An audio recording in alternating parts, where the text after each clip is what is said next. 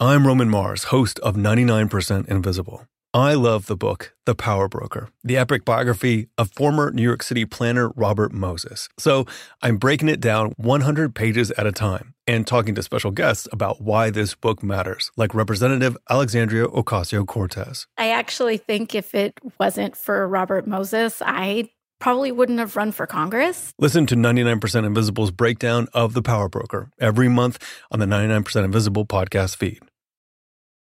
Hey everyone, it's Ted from Consumer Cellular, the guy in the orange sweater, and this is your wake-up call. If you're paying too much for wireless service, you don't have to keep having that nightmare. Consumer Cellular has the same fast, reliable coverage as the leading carriers for up to half the cost. So why keep spending more than you have to? Seriously, wake up and call 1-888-FREEDOM or visit consumercellular.com. Savings based on cost of Consumer Cellular single line 1, 5, and 10 gig data plans with unlimited talk and text compared to lowest cost single line postpaid unlimited talk, text, and data plans offered by T-Mobile and Verizon January 2024.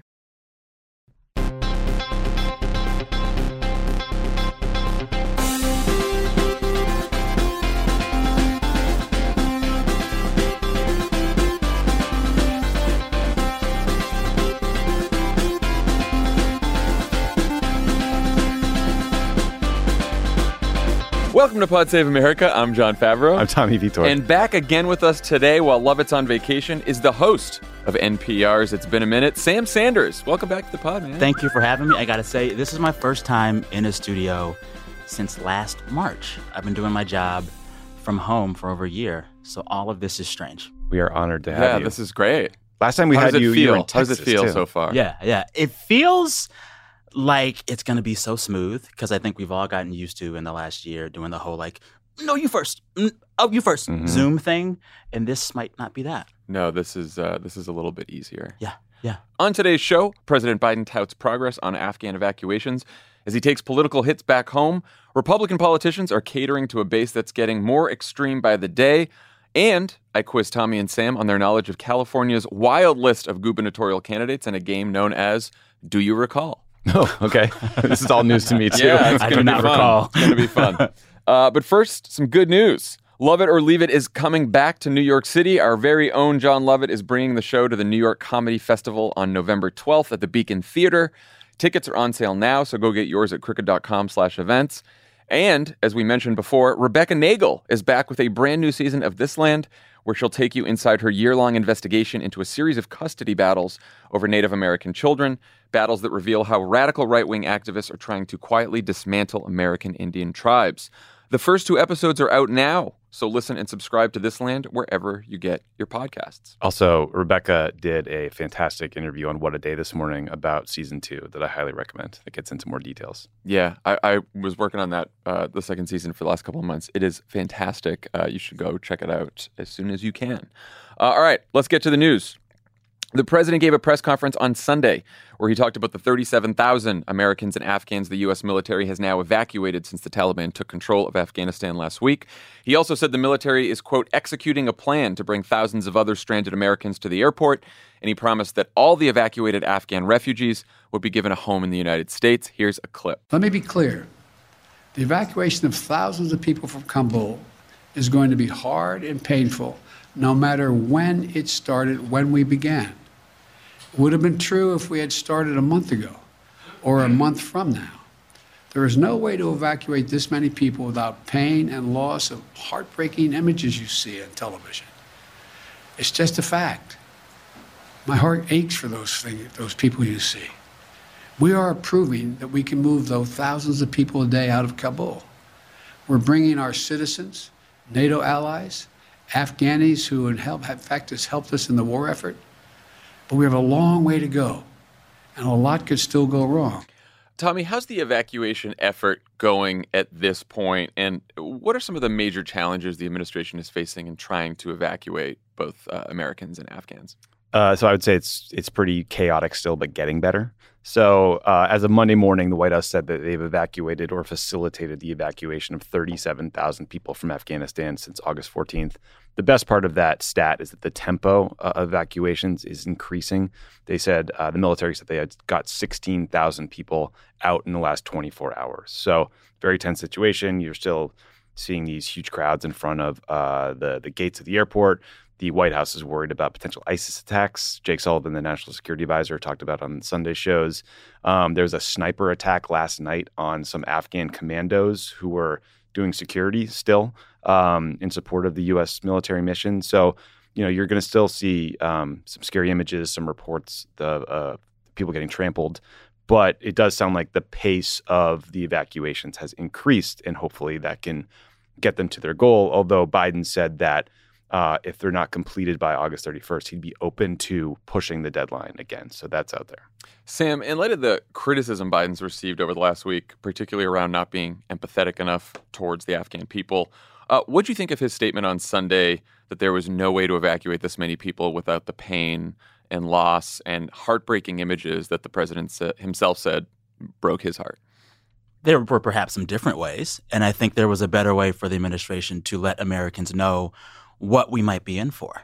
It was so unexpected to see those images of Afghans falling off of our planes after Joe Biden and his team for months had been saying that it was going to be at least a lot smoother, right? And so I get it when they say us leaving had to be chaotic, but I think there should have been some better messaging to help us know what to expect.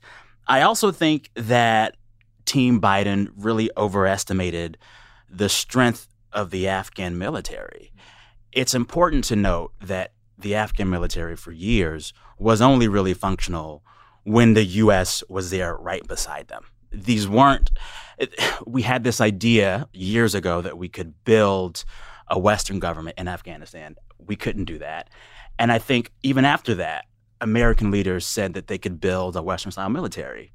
Probably not. And no one told us that.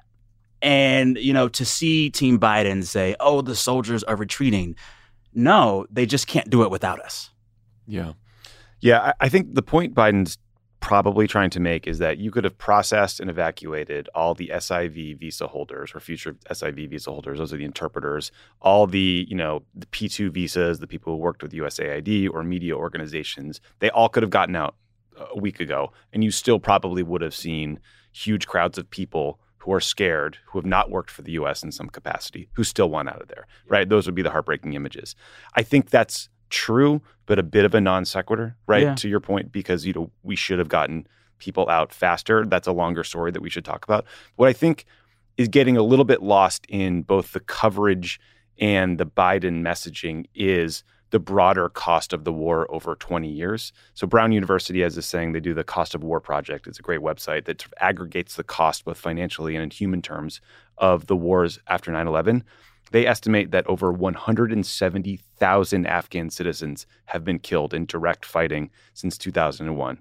That includes 70,000 Afghan soldiers and police, nearly 50,000 civilians, and around 50,000 Taliban.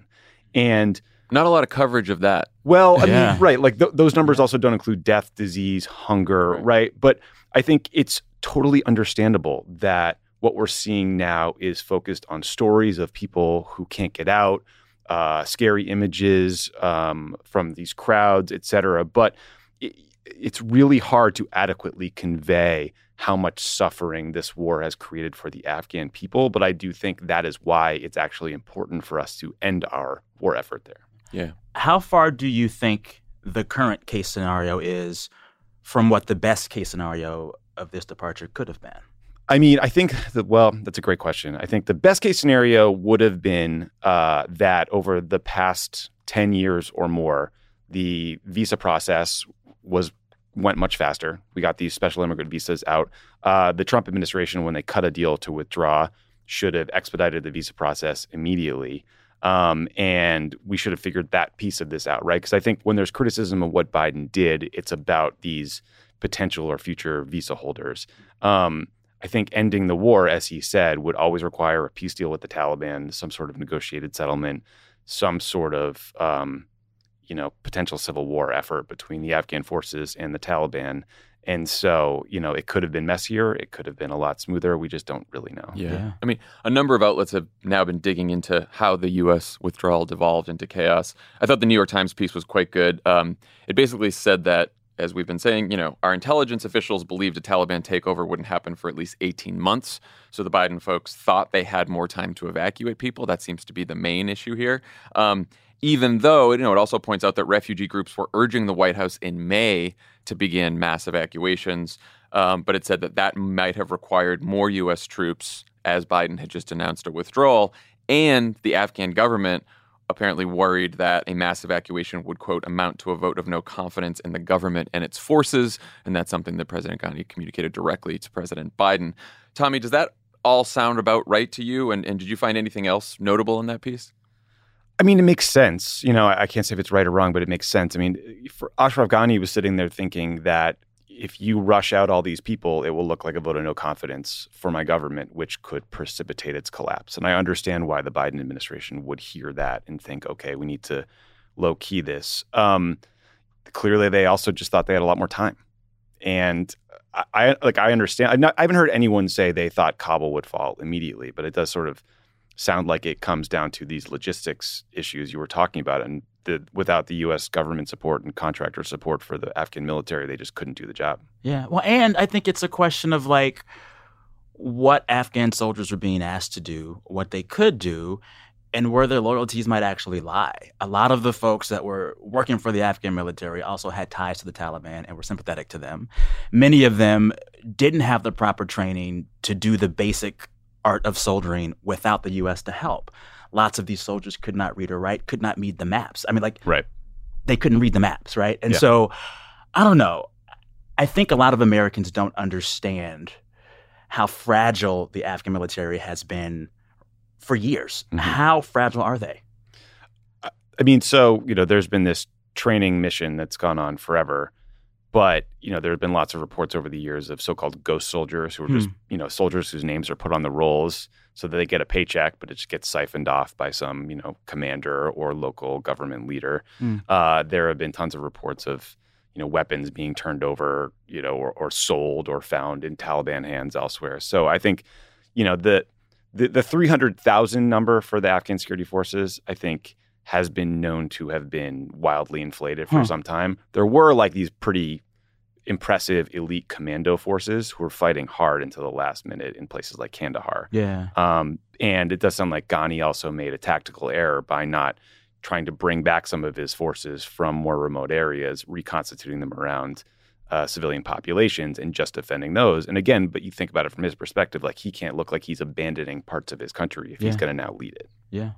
One thing I saw in that piece that I hadn't known before was that the U.S. Embassy in Afghanistan told staff to depart on April 27th, and then they told all American citizens to leave as soon as possible on May 15th. Were you surprised that, I don't know how this works, but were you surprised there's so many Americans left there even after the embassy put that message out? Is that just because it didn't get to people?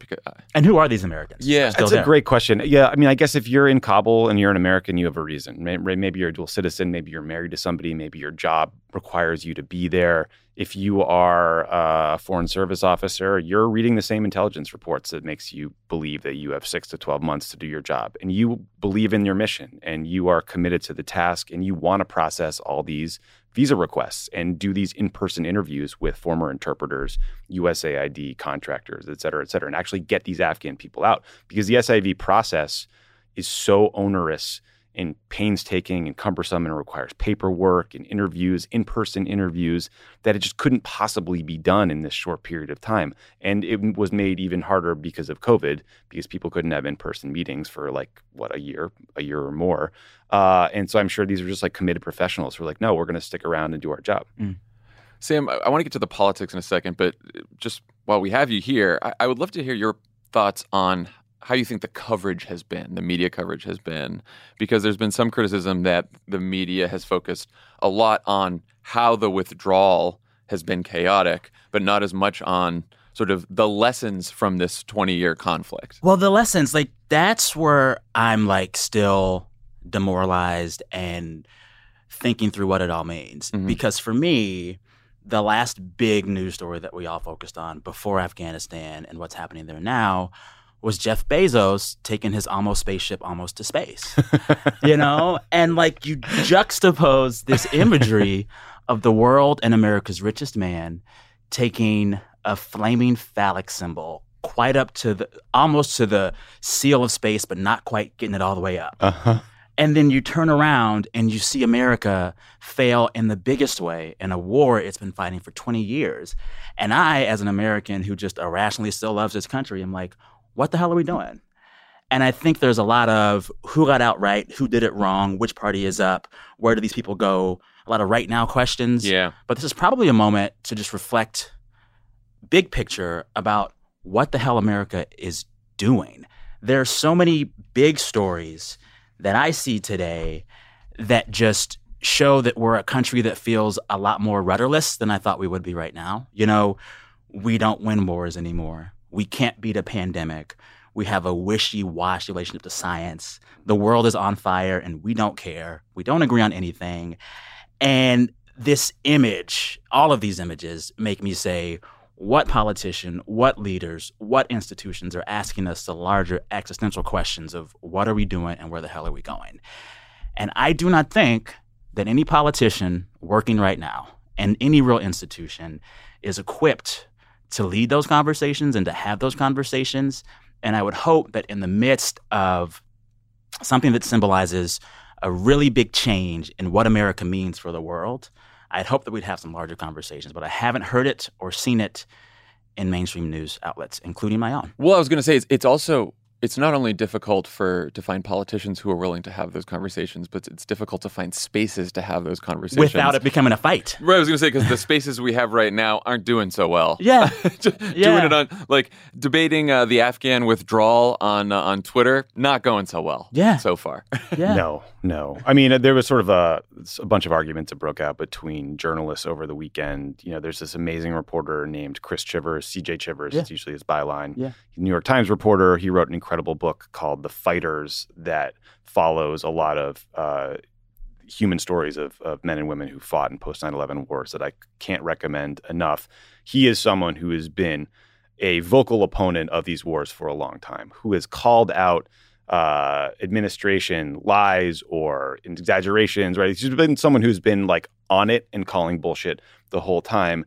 He made the point on Twitter last night that what you're also seeing from a lot of the people who are in Afghanistan or covering what's happening is the human element, which is that they worked with translators. They know people who are scared to death. Yeah. And they are they're part of the story because these journalists are trying to get them out, right? So you can understand that humanity. Of course, that's going to come through in the coverage. But I agree with you that there are not a lot of voices that are expressing humility. Admiral Mike Mullen was on ABC News over the weekend, and he said, in retrospect, we should have gone earlier than we did. He said that he advised President Obama that we could turn it around in Afghanistan, and he was wrong. I give him a lot of credit for being one of the few people saying that, because you read like Dave Petraeus interviewed in The New Yorker by Isaac Chotiner, who's usually like really tough on his interview subjects, and he's making the same points, which is like, I needed more time, more troops, we lacked resolves. It's like, well, 20 years isn't That's resolve. a lot of time. It's a lot of time. Well, I think it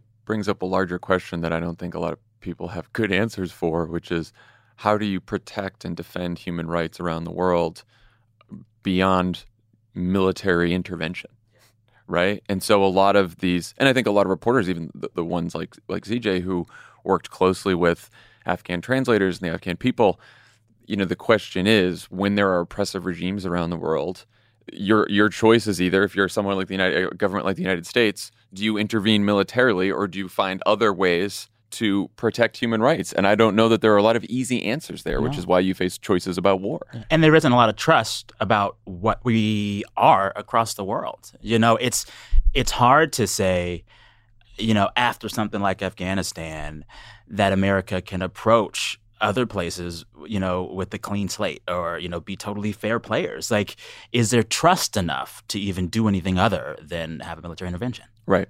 Yeah, I think the lesson we should all learn is humility, and that we cannot force human rights at the point of a gun. You know, the horrible trade-off is that life under the Taliban might be horrifying and awful and evil for some people, but life under military occupation was awful. And horrible, and that is a point people. That gets lost, right? Not a cost just for the U.S., but a cost for the Afghan people. Like, look, people talk about U.S. casualties in Afghanistan. You really rarely hear the civilian death toll number cited. Or, I think that's why people were offended by President Biden's critique of the Afghan security forces, because something like 69,000 Afghan army and police were killed since the war started. And that is a massive number of casualties. Yeah.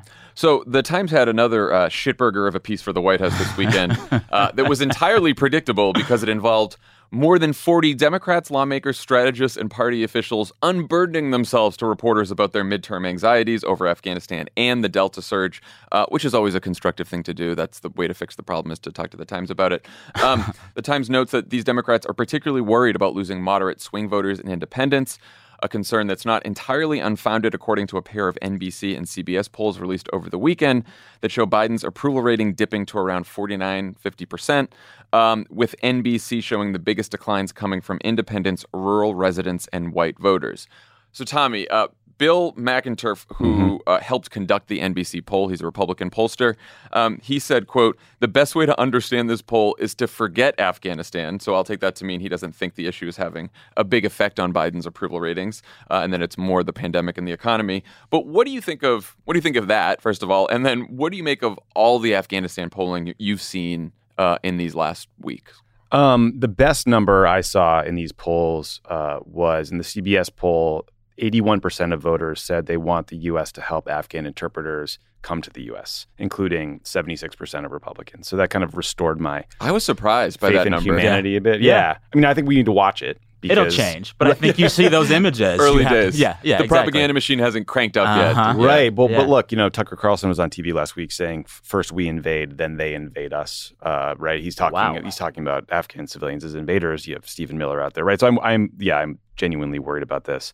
I think when it comes to Afghanistan more broadly, what we're learning is what we suspected, that people support ending the war. I do think there's cause for concern when you're the president and what people are seeing is chaos, stories or assertions that the U.S. was humiliated or defeated, or that there's a greater risk from al-Qaeda. Like, those are all things that I think are not support or oppose withdrawal, but could be problems for Biden. But it's not a surprise that Delta variant's really driving this. Well, also, when I first saw the number that he was down to 49%, I said, oh, that was Trump's high point. Right. That was Trump's high point, right? And so these numbers don't exist in a vacuum. And by the time we get to midterms, it's always going to be tight between both parties. I also think a lot of these moderate, independent, swing voters, they don't check in really until just before the election. And we're still over a year away from that? Yeah. So much could change. So let's look at the poll numbers, but let's understand where they exist and how they exist. And it's a long time away from that. Yeah, one of the most salient qualities of swing voters is what you point out, no one ever talks about this, is that they're just not as engaged They're not as other checking this voters. stuff out. And so maybe when they do engage, it's sort of what Tommy was just saying. They see images of chaos on the television. They are sick of the pandemic. They know about that. They don't feel the economy's back yet. So you ask them how they feel. They're like, not great. To your point that you were making earlier, it's just sort of about broader views of the United States and where we are right now. I thought it was interesting in the NBC poll, 29% say the country's headed in the right direction. That's down 7 from their last poll. 54% say they're pessimistic about the country's future. Only 24% think the economy is excellent or good. And more people think the worst of the pandemic is yet to come than has already passed. I agree on all counts. So all of that. I agree on all counts. I actually thought Biden's approval would be lower compared to all of that. But, I mean, this is the thing. It's like, it's hard to overstate how much everything is unsettled for everybody right now. Yes. We've still got millions of Americans across the country who are reluctant to go back to their jobs. That's still happening in the midst of the Delta variant, in the midst of Afghanistan, in the midst of all this other crazy stuff. Yep. It's like, which also means that Americans, by and large, are engaging with partisan politics in general, period, a lot less than you think, because they're trying to get their lives together. Yeah. Most families right now are trying to see if their kids can go back to school safely right now. Who's up and who's down in D.C. is bottom of their list, I think. Yeah. To your point about 49 being Trump's high watermark, Dave Weigel at the Washington Post had a hilarious tweet this morning where he said, president's approval rating below 50%. You know what that means. Trips to Biden country to ask Biden voters why they still support him. Googling diners in Marin County, BRB. At this yoga studio that sells lattes with activated charcoal. They never stop saying malarkey. I think it's such a funny joke that is true about how Trump was covered in these moments. Oh, yeah. Well, but to that point also, I thought it was interesting in the NBC poll that Democrats are not Biden's problem here. So he had a 90% approval among Democrats in April and only 88% today. That's only a 2-point drop. Do you think it should be that high for him with Democrats? I think it is. It feels Trumpian. When I hear that number for him, it's like paralleling what the GOP was doing for Trump for years, no? It does. It seems Trumpian on its surface. I actually think it's broader than that. I think it is the fact that we are just growing more polarized as a country. Yeah. And I think that's the answer to, Biden's approval, even though it has, quote, dropped to 40 and 50%, it's going to be held up to a certain level. There's going to be a high floor, much like even Trump had a floor that was higher than we thought it should be, because I think that polarization has made Democrats just more supportive of their president and their politicians no matter what happens. Yeah. Because you would think, okay, all these scenes of chaos in Afghanistan, it's got to get to Democrats at some point too. So far, we're not seeing that yet. Well, yeah, and I wonder, a few weeks ago, everyone was thinking that the issue of the midterms was going to be critical race theory. We kind of forgot about that. Yeah, where's that? Where is that?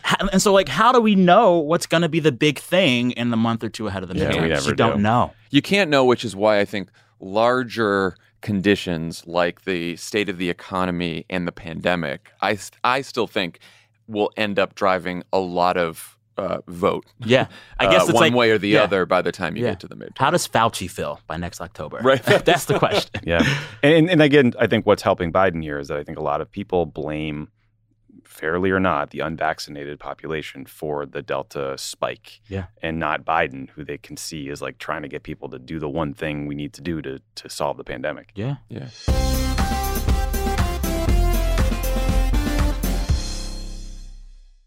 As a chef and a restaurant owner, I'm as meticulous about my cookware as I am about my ingredients. That's why I love Made in Cookware. Each pan they make isn't just designed to perform, it's crafted to last. As a mom, I love that I can trust Made in. It's made from the world's finest materials, so I can feel good about what I'm feeding my family. I'm Chef Brooke Williamson, and I use Made in Cookware. So let's talk about another extremist faction looking to destabilize a democratically elected government. Of course, that's the Republican Party. You thought about that one. I did think about that one. You wrote that down. Few developments over the last several days that I think we should keep an eye on, which is why I wanted to talk about this. On Thursday, a right-wing extremist who was arrested for threatening to bomb the United States Capitol received what reads like a sympathetic tweet from Alabama Republican Congressman Mo Brooks. It said, quote, "Generally speaking, I understand citizenry anger directed at dictatorial socialism and its threat to liberty, freedom, and the very fabric of society, but the way to stop socialism's march is for patriotic Americans to fight back in the 2022 and 2024 election." What was that, Mad Libs? Wild, wild tweet, wild comment on when someone threatens to bomb the Capitol. Later that day, Representatives Marjorie Taylor Greene and Matt Gaetz still kicking. He's still around. They held a MAGA rally in Des Moines, Iowa, where, according to the New York Times, they promised to support the January 6th rioters who'd been arrested. And Greene also declared that the United States now faces a new, quote, axis of evil made up of the media, Democrats, and big tech. Then on Sunday, Donald Trump's rather lame attempt to encourage people to get vaccinated at his rally in Alabama, where there are no ICU beds left, was met with boos. Take a listen. I believe totally in your freedoms. I do. Bree, you got to do what you have to do. But I recommend take the vaccines. I did it. It's good. Take the vaccines. But no, that's okay. That's all right. You got your freedoms. But I happen to take the vaccine. Wow. There were 4 years where we heard his voice every day. Wow. It was really honestly, bad. Though, so that's my first question to you, Sam. Like, I'm always torn about highlighting all this lunacy because on one hand, you don't want to give it oxygen. Yeah. On the other, like, this is what's happening with one of the country's two major political parties. Yeah. I mean, what do you think? I think it's like, how do we get to a larger, bigger conversation? There is a question directly about how much mainstream media gives fuel to these fires. And are we gassing these folks up and helping them out by doing it? Because they want it, right? They want the attention. Mm-hmm. And I think, like, instead of parsing what they're saying and parsing whether it will work or not, I think we all need to ask ourselves the ways in which we are complicit in this type of behavior and the ways in we don't check this stuff when we hear it from friends and family in our daily lives. And I think even the fact that we talked about the threat of another Capitol bombing and didn't spend time thinking about the severity of that. It's like, are we complicit in the numbing of ourselves to the dangers that we're facing right now? And so, like, we can have a conversation about specifically what Marjorie Taylor Greene is saying, but I don't know. I want to, at some point, figure out how do we keep being a nation that produces Marjorie Taylor Greenes? Yes. And where does that stop? I have no answers. That's a very good point. Tony Blair op-ed, Axis of Evil. I'm not feeling this mid-2000s nostalgia right now. Let's come back. But like, I think your point is exactly right. Like, we kind of have a euphemistic conversation about these things. I've been reading Spencer Ackerman's book about the War on Terror, which I highly recommend. And at the beginning of the book, he talks about Timothy McVeigh and the Oklahoma City bombing and the way that was covered and the way we responded to it as compared to 9/11. And so Timothy McVeigh was inspired by white supremacist writings like the Turner Diary. It was very much a white supremacist act of terror and movement. And it took us like a decade or two to realize that collectively. And it was glossed over. And his motives were framed in the way Mo Brooks is framing this guy's motives, which are like liberty, blah, blah, blah, right? And then the government's response to this mostly white, homegrown extremism as compared to how we responded to 9/11 with the War on Terror policies and the Patriot Act was night and day. And I'm not saying that the global War on Terror response was good. It was horrible. But I think it's like we need to be more cognizant of the what he's inciting. Yes. Well, and cognizant of the ways in which race underlies all of these things. Mm-hmm. You know, like a lot of that rhetoric from Marjorie and from Matt Gaetz, it is incredibly racially coded. Yep. And a lot of our notions of American idealism and hegemony are influenced by white supremacy, right? And I think that, like, we are complicit in allowing these things to continue until we acknowledge the through line of race in so many of these stories and have a real higher level conversation about how we move past it. And I hate to get all red table talk this whole episode, but like, it requires some larger existential questions that unfortunately just will not be coming out of the Beltway. Yeah, well, and of course, in that same rally with Greene and Gaetz, Gaetz said that Defense Secretary Lloyd Austin, first black man to ever hold that office, to hold that cabinet position, is the stupidest person to ever serve in the cabinet ever. Stupidest. Right, which, of course. After he called Ilhan Omar a traitor to America. Right, oh yeah, forgot about that one too. Yeah. Sorry, Greene. That was Greene who said that. It's hard to keep track. Yeah, Dumb and Dumber. I mean, part of the reason I wanted to bring this up is because it does feel like we are operating in two different realities. And in one reality, there's the Biden administration, and it's a normal presidency, normal in the sense that they have successes, they have failures, there's criticism directed towards them, they deal with the criticism, like everything you expect to play out over the course of a presidency. Then in another reality, you have a good chunk of the Republican Party who believes that the people who attack the Capitol are good and life-saving vaccines are bad. Yeah. You know? Yeah. And Thursday came and went, and there was a guy who threatened to bomb the Capitol who was a right-wing extremist. And folks are like, oh, okay. It was almost nowhere. But it's like that Republican Party, as one of two major parties in the country, they're going to get a vote. Yeah. They're going to have a nominee. They're going to have politicians that they put up for office. Like, we kind of have to pay attention. Yeah, yeah. Well, and it's like we all have to also acknowledge the ways in which we're complicit in it. Like, what the craziest part for me about watching the imagery of the withdrawal from Afghanistan, it was like around the same time that I was watching the White Lotus finale. Mm-hmm. And I remember getting to the end of that show saying, those dumb imperialist Americans going on vacation in Hawaii, taking all of those native stuff. I had just been in Hawaii 2 weeks earlier for a wedding. Yeah. I was just there. And I think that, like, some of these larger conversations require Republicans and Democrats and people of all races to say, we can be both the beneficiaries of American imperialism and the victims of it. We can be both the beneficiaries of American partisan politics and also the victims of it. And these cut and dry lines of who did it right and who is doing things wrong, they only get you so far. And the larger macro conversations about what our role really is in this stuff, that's going to be required. Because, like, I mean, I hate to say it again, but, like, Marjorie Taylor Greene is a creation of all of us. Yeah. It's a creation of all of us. And how do we have conversations and cultures across the country that stop letting that stuff happen? Yeah. And you also, again, if you're going to have that kind of reflection, you need the time to reflect on it. And often we are just on to the next thing as fast as possible. So there's not a lot of time to stop, step back and say, I mean, like we were talking about with Afghanistan, all right, what lessons have we learned? It's just like, all right, what's the next headline? What's going Let's on? go. No, Ackerman's book gets into this too. After 9/11, history started the minute after the 9/11 attacks for us.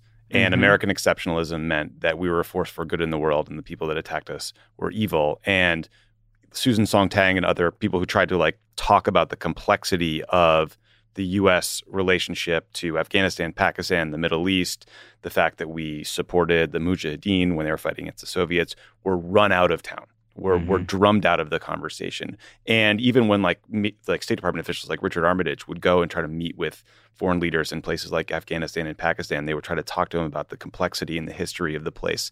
And he said, there's a quote in I think the book or something I read today that he said, history starts today. You know, like we just refuse to hear context. History always nuance, starts today. Every new day is the beginning of history. So, Tommy, we talk a lot about Trump's grip on the party. What did you make of the boos he got for talking positively about the vaccines? I mean, I just think that if you go to a Trump rally, you're there to hear the greatest hits of the culture war. And you don't want him to play the new stuff. You don't want the new stuff. You want the fake news media. You want the libs to get owned. And unfortunately, masks and vaccines, I think, have gotten folded into that construct, and they would rather tell people who nag them about COVID to shut up than to protect themselves. And, you know, look, I understand it. Look at Ron DeSantis. Like, it's depressing. It didn't have to be this way, but it's basically driving all the conversation around Ron DeSantis' presidential ambitions. So clearly it's working for them. And I found myself both being happy he mentioned it because the bar is so low for Trump. I was like, oh, wow, he told them to get vaccinated. I guess that's good.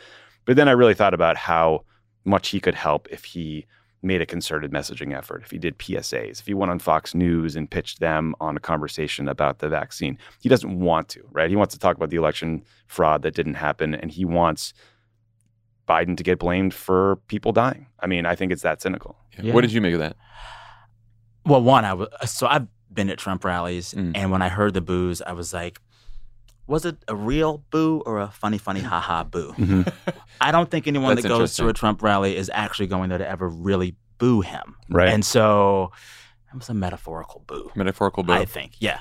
I think that Republican politicians, including Trump, can no longer control the extremism that they fuel. That is what I thought here. They're riding the tiger. It doesn't matter what Trump says about the vaccine now. It's too late. It reminded me of like some TikTok of the January 6th attack from the perspective of people inside the White House. And a lot of people said that Trump was surprised that this happened. And I actually believe that. Like, I don't think it absolves him of anything, but you can tell that he is sort of confused about this very radical movement that he created. And I think a lot of Republican politicians are that way, but they're like, you know what?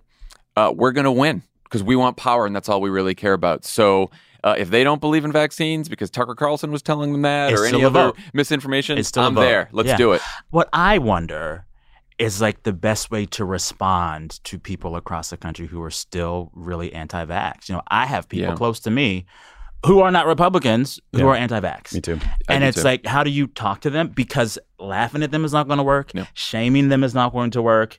And as good as it feels to see the Marjories and be like, you're crazy, what is the way to talk to all of the country that gets them to just get the shot? I don't know what it is yet, and I don't know who they would trust. Yeah. Well, I think first of all, the group is not monolithic, as you point out, right? So there's some who are unreachable, I think. Yeah. I think there is another segment of people who, you know, they've said that doctors are really helpful, right? Like talking to your own doctor, it can convince people. Family and friends who've got the vaccine, that can be helpful as well. So I do think it's more of on a person-to-person sort of local level. Certainly, I don't think like Joe Biden saying again, everyone go get the vaccine, or even Donald Trump for some Republicans. Although Olivia Rodrigo, Olivia Rodrigo is of course the exception. I was like, Olivia, I'll get a third dose. I would. It's fine. She is our queen. We'll do what she says. Yeah. I really, really hate it when people almost gleefully retweet stories about anti-vax personalities who then got it and died. Oh yeah, it's not helping. It's disgusting. Yeah. I do wonder if you could do a series of interviews, ads, public service PSAs with individuals who, like, you know, like in a campaign when you have people who switch votes, say like, I was anti-vaccine, I refused to take it, I thought it was blah, blah, blah. I've been wondering about this for so long. But then I got sick. Yeah. And I wish I, you know, and it's like, I would make that my campaign. Yeah. See the human cost of getting sick. Yeah. Yeah. The sort of sneering about the people who've died and the stories about that, I don't love they that. Died. And I have you to know, say, like, it's wild. These are dead people. You can sneer at them. Like Charlie Warzel wrote some piece about this, or tweeted some piece about this. About sort of this from a doctor about how he doesn't like people sort of sneering, you know, at people who've died of this. And I retweeted it, and I got someone on Twitter who was like, "Oh, I liked it," right? And someone on Twitter was like, "Why did you like this piece?" Wow. I'm like, why did I like this piece? Because I agree with it. Yeah. Now you're policing what I liked because you want me to cheer the people who. What are you talking about? Yeah. Well, and then there's this other echo chamber of extremely liberal woke Twitter that just only wants to be totally alarmist about everything every day. I'm so concerned. We're all going to die. It's all ending. And like that is not helpful either. I agree. I think there is and I get the look. I get being the afraid, fear and anxiety. But too. There's a certain portion of Twitter specifically that wants to live in that anxiety all day. And that is not helping them, and it's not helping other folks, and it's not helping us to get vaccinated. Like, don't lead with that. I will say, and because I am one of those anxious people about the pandemic in general, like I check LA Public Health every day. I check when the numbers come out, right? If you ever want to see this, look at some of the replies to the numbers, because when there's like an increase in cases, there are some people who reply, I knew it. Shut it all down again. It's bad. This is terrible. And I'm like, why are you all replying this? Yes. Why are you putting this out into the public? Yes. What's that going to help? You know? Well, and it's people who at this point know the science, who are doing a certain performative level of maskness and vaccineness and pandemicness that is more meant to help them get their liberal gold star for the day than actually be an asset to public health and the greater good. Yeah. And that's what I'm tired of. And it's just a question of like, is what you're saying here or the tweet you're putting out, is it going to help the situation? Helpful or is it hurtful? Right. Is it going to help end the pandemic? Is it going to help more people get vaccinated? Yes. Is it going to help more people take precautions? Yeah. Or is it not? What we're asking or is it just for you? Yeah. We're asking tweeters to think before they tweet. There you Yeah, go. which I know is, I've not followed that myself always. So I I'm have not not going either, to, but people in glass houses.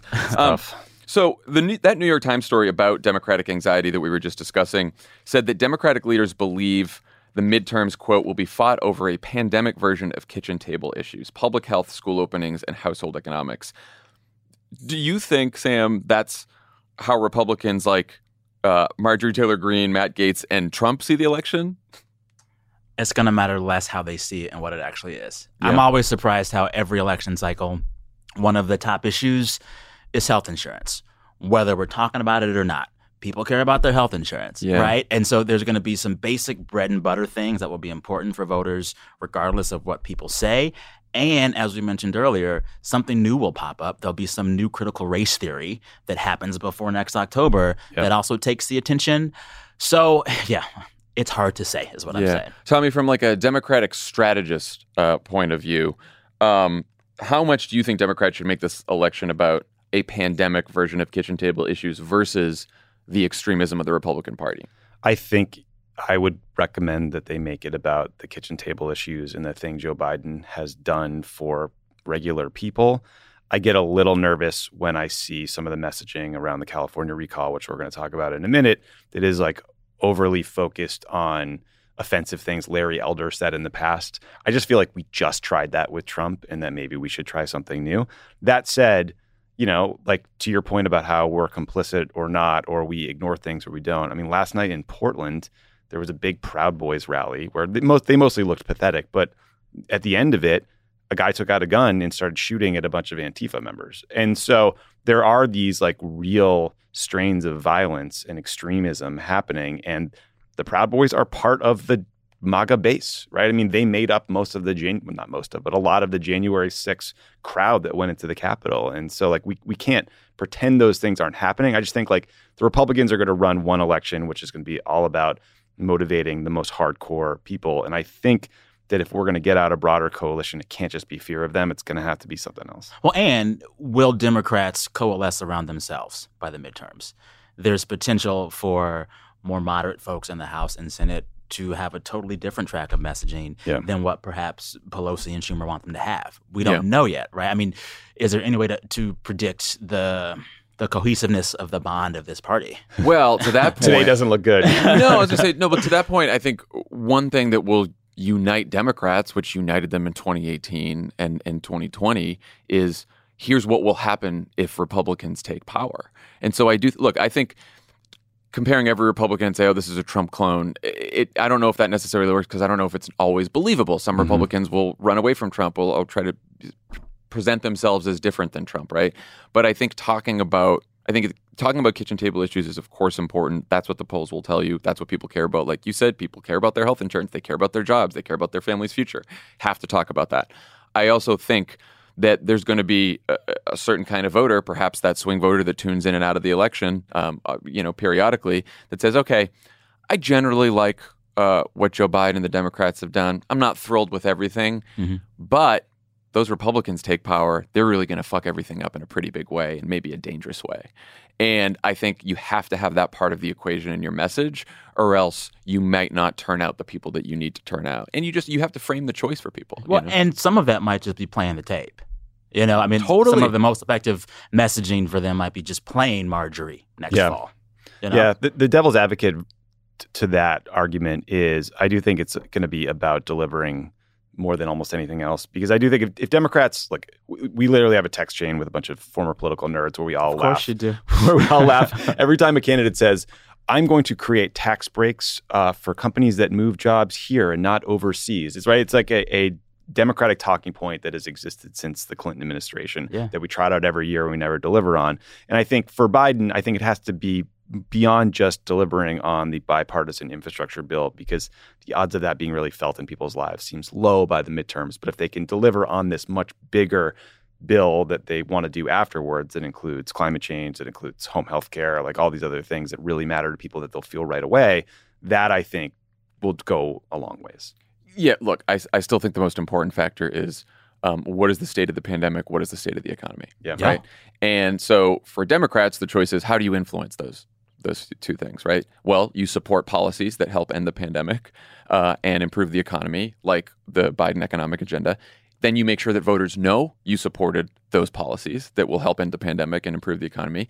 And then you let people know what Republicans will do if they take power, right? Well, I mean, this is the classic choice. The challenger wants to make it a referendum, and the Republicans are the challenger, and the incumbent wants to turn it into a choice between two visions, which is what the Democrats are going to want to do in the midterm. Yeah. Didn't Trump, when that first round of COVID checks went out, didn't he sign the check? Yeah, he did, yeah. Democrats need to do some version of that, but not quite. I know. No, you really... and sign the check. Right, and it's so much more than just like, and it's great to see some...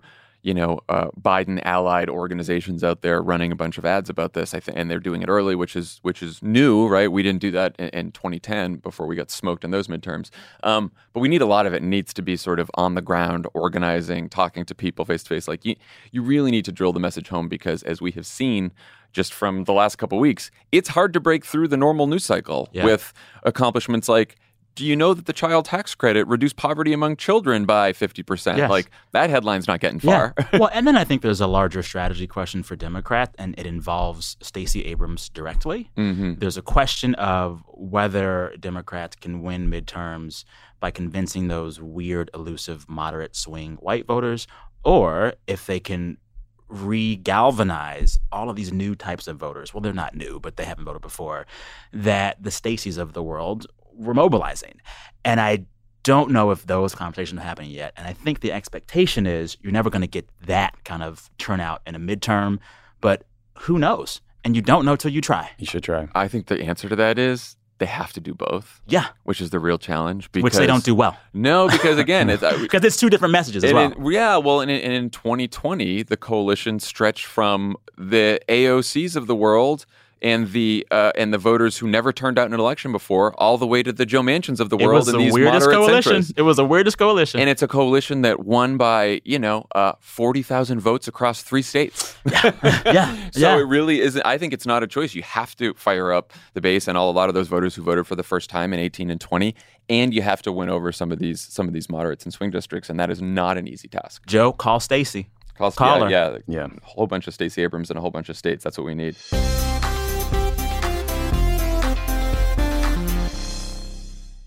I'm Roman Mars, host of 99% Invisible. I love the book, The Power Broker, the epic biography of former New York City planner Robert Moses. So I'm breaking it down 100 pages at a time and talking to special guests about why this book matters, like Representative Alexandria Ocasio-Cortez. I actually think if it wasn't for Robert Moses, I probably wouldn't have run for Congress. Listen to 99% Invisible's breakdown of The Power Broker every month on the 99% Invisible podcast feed.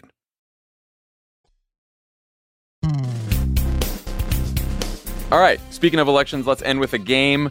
As you hopefully know by now, radical Republican activists here in California have forced the state to spend hundreds of millions of dollars on an election to decide whether Gavin Newsom should be recalled as governor. You can vote in person on September 14th or return your ballot anytime before then. They were mailed out last week. This means we now have the final list of yahoos and goobers vying to replace Newsom, which means we can play a game called Do You Recall, where I'll read the name and bio of a candidate. This is the name and bio that are on the official California voter guide.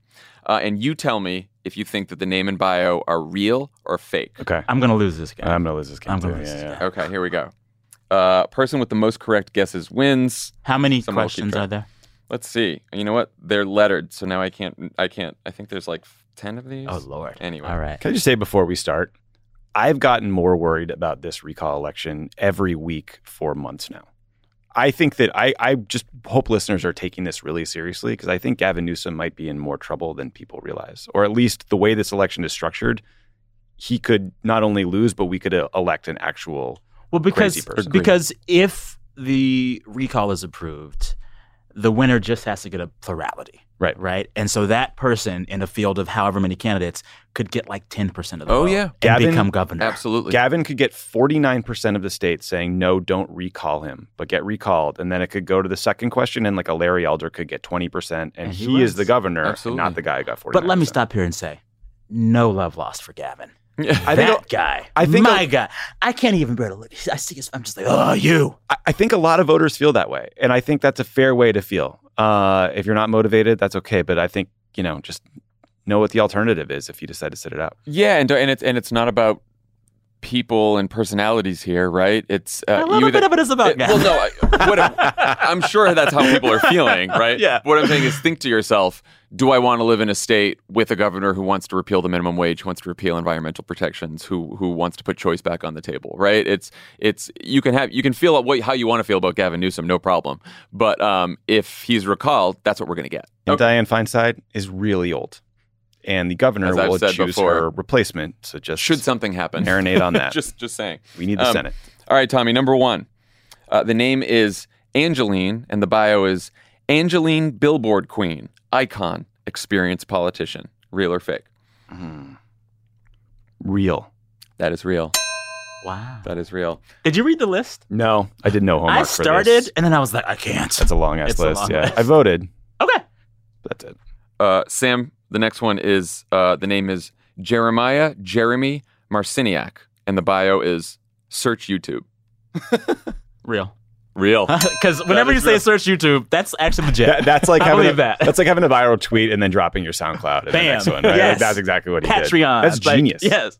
Tommy, number 3, Jerry Brown, bio, yes, again. Real? Fake. Oh. What a dumb guess. I should have known that, because otherwise we'd all be coalescing around Jerry Brown. Honestly, it could have been another Jerry Brown who was like, I have the same name, let me jump in the recall. Yeah. I don't think that's crazy. Work. And again, this sort of hypothetical speaks to a controversy, which is the Gavin people are saying vote no on question 1, but then leave question 2 blank. And a lot of Democrats are like, no. Shouldn't I just write someone Also, if your quick short message has 2 steps, as one step too many. It's just hard to message it is hard. this. It's weird. Do this, but then that. I think that's partly why they just want to say vote no, vote no, vote no, and don't ask me about the second question. Yeah. It's like, doesn't matter. Yeah, if you guys disagree with them, do you. But and that is that's true, what by they're the way. saying. It really, if you vote no, it really doesn't matter that. I mean, there's going to be at this point, there's no organized effort behind an alternative Democrat. So a bunch of people writing in different things is not going to do it. Yeah. All right, next one, Sam. Mike Rounds, and the bio is, my pullout game is strong. Now let's pull out of the U.S. and finally secede from the Union. Please let that be fake. It is fake. Okay. Yeah, that is good. Oh my God. Wow. Look, I didn't write these. Okay. Next one, Tommy. The name is Daniel Mercury. The bio is, as a patriot, I will fight to starve the government and feed the people. So real. So real. That person is on the ballot. That guy was at January 6th. He was storming the Capitol with a Sam, this is an interesting one. The name is Felicity Huffman, and the bio is reforming our school systems so every child has a fair shot. The audacity. It's fake. Although I would really listen like to that her one. stump speech. I'm interested. Yeah, let's hear it. Let's hear it. Let's hear her out. You know, Tommy. Next one. Name: Dan Kaplowitz. Bio: Can you dig it? Short, sweet. I can dig it. Yes, real. It's real. It's real. Sam: Michaela Laughlin. In the bio: I believe you have the right to choose not to get vaccinated. Let's throw away our shot. You had me till let's throw away our shot. That's me too. No one's going to say that. I worried about that. Tommy. Yeah. The name is Tony Rossi. And the bio is replace the Cuomo brothers with the Mario brothers. That's fake. Anti-Italian slander. Yeah, really. Shall not stand. How dare you, sir? Yeah. What did Chris Cuomo get really mad at being called? I can't remember now. Fuck. It's the Fredo. Yeah, the brother from Thank You, Elijah. Elijah. Saved from the Elijah knows all your from the Chris board. Cuomo trivia right there. All right, last one. Sam. Nicholas Wildstar is the name. And the bio: our nation was founded on liberty, but now it's considered a wild idea. That's why I'm asking you to go wild and elect Wildstar for governor. Real. That is real. Wow. Just some real interesting people on this ballot. Who won? I think Sam won. Yeah. Flavia tells us that Sam won. Vote for Congratulations. something, America. But we do have a bonus round. Oh. No. I wasn't told. I win. It's over. It's done. This is, we're just doing this on the fly. The current Republican frontrunner is a right-wing radio host named Larry Elder, a believer in the big lie who wants to get rid of the minimum wage, environmental protections, and all vaccine and mask requirements. I'm going to read a list of facts about Elder. You tell me if they're real or made up. Sam, we'll start with you. He has called diversity a form of liberal fascism. Yes, he has. That is correct. Tommy, he once argued on Fox that black families were better off as slaves. Oh my God. Is that real? That is correct. That is real. Okay. We should point out here that he's black. He is black. Yeah. That is correct. Sam, he hosts a talk show in his bathrobe called Robe Rage. Please be real. That is real. That Yes. is real. Road rage? Wow. I just want you I'm guys. into it. I That's just want you clever. guys to know when the team sent this game over, they did not give me all the correct answers, and so I said, "Well, I assume that the Robe Rage one is wrong, right?" And and Olivia was like, "No, that is absolutely That's real." almost as bad as, didn't the Almost Jeopardy guy have a podcast called, what was it called? Oh, yeah, no, Random, but it was spelled D-U-M-B. Come on, bro. So it's amazing he didn't. He got shoot from the job. That unraveling has been That's been exciting. swift. I called on day one. Did I you? was like, this shall not stand. You don't mess with LeVar. How- you don't mess how- with yeah. LeVar. How Come great on. was LeVar Burton the day that he got fired? And LeVar Burton just said, "Hey, everyone." He just tweeted, "Hey, everyone." He's a class act. I'm not gonna lie. I love LeVar. The like one selfie I posted from the White House was me with LeVar Burton. I It's believe on my it. Instagram somewhere. forgot that. He was so Yeah, but nice. He's He such is a good guy. the warmest human. Yeah. All right, Tommy. Elder believes employers should be able to discriminate against pregnant employees. Fact. That is fact. And last one, Sam. He repeatedly demanded an ex-girlfriend get the phrase "Larry's girl" tattooed on her. That's so real. It's so real. They were This all real. guy. They were all real. That's the This game. guy. Oh, that was the game. That was the Okay. game. Yeah. So again, if you 100% don't real. like Gavin, that's your alternative. Yeah, and you He's can the front runner. And just to remind people, you can vote by mail right now. You even had a ballot mailed to your house if you are a registered voter. You can also vote in person on the September 14th election day. And again, there are only two questions. Should Gavin Newsom be recalled? Yes or no? And which candidate should replace him? Of course, as we said, the Newsom campaign says leave it blank, but you can do whatever you want. Make sure you and your friends are prepared to vote in the recall. Visit votesaveamerica.com to check your voter registration and make sure you're good to go. Sam Sanders, thank you for joining us today. This was really This fun. was really fun. God. This was my first in studio in over a year, and I'm honored to have spent this time with you two. Such a pleasure. Really well, fun. you are welcome here anytime. Thank you. I'll Please come move back. in. Come back again. We, Done. we can give you an office space. We doubled our rent before the pandemic, Aha. and then didn't go into it for a year and a half. So But are dogs Yeah. allowed? Wow, Yes. this is such- yeah, Okay. dogs are allowed. All right. Mine Yeah. has gas. that's okay. That's Okay. fine. So does John. John Lovett. Yeah. Perfect. Bye, everyone. Bye.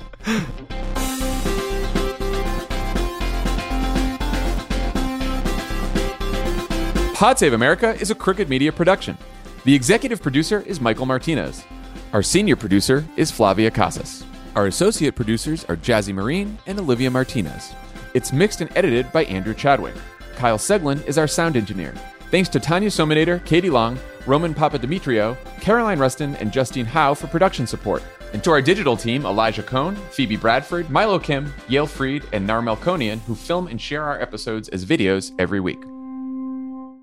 I'm Roman Mars, host of 99% Invisible. I love the book, The Power Broker, the epic biography of former New York City planner Robert Moses. So I'm breaking it down 100 pages at a time and talking to special guests about why this book matters, like Representative Alexandria Ocasio-Cortez. I actually think if it wasn't for Robert Moses, I probably wouldn't have run for Congress. Listen to 99% Invisible's breakdown of The Power Broker every month on the 99% Invisible podcast feed.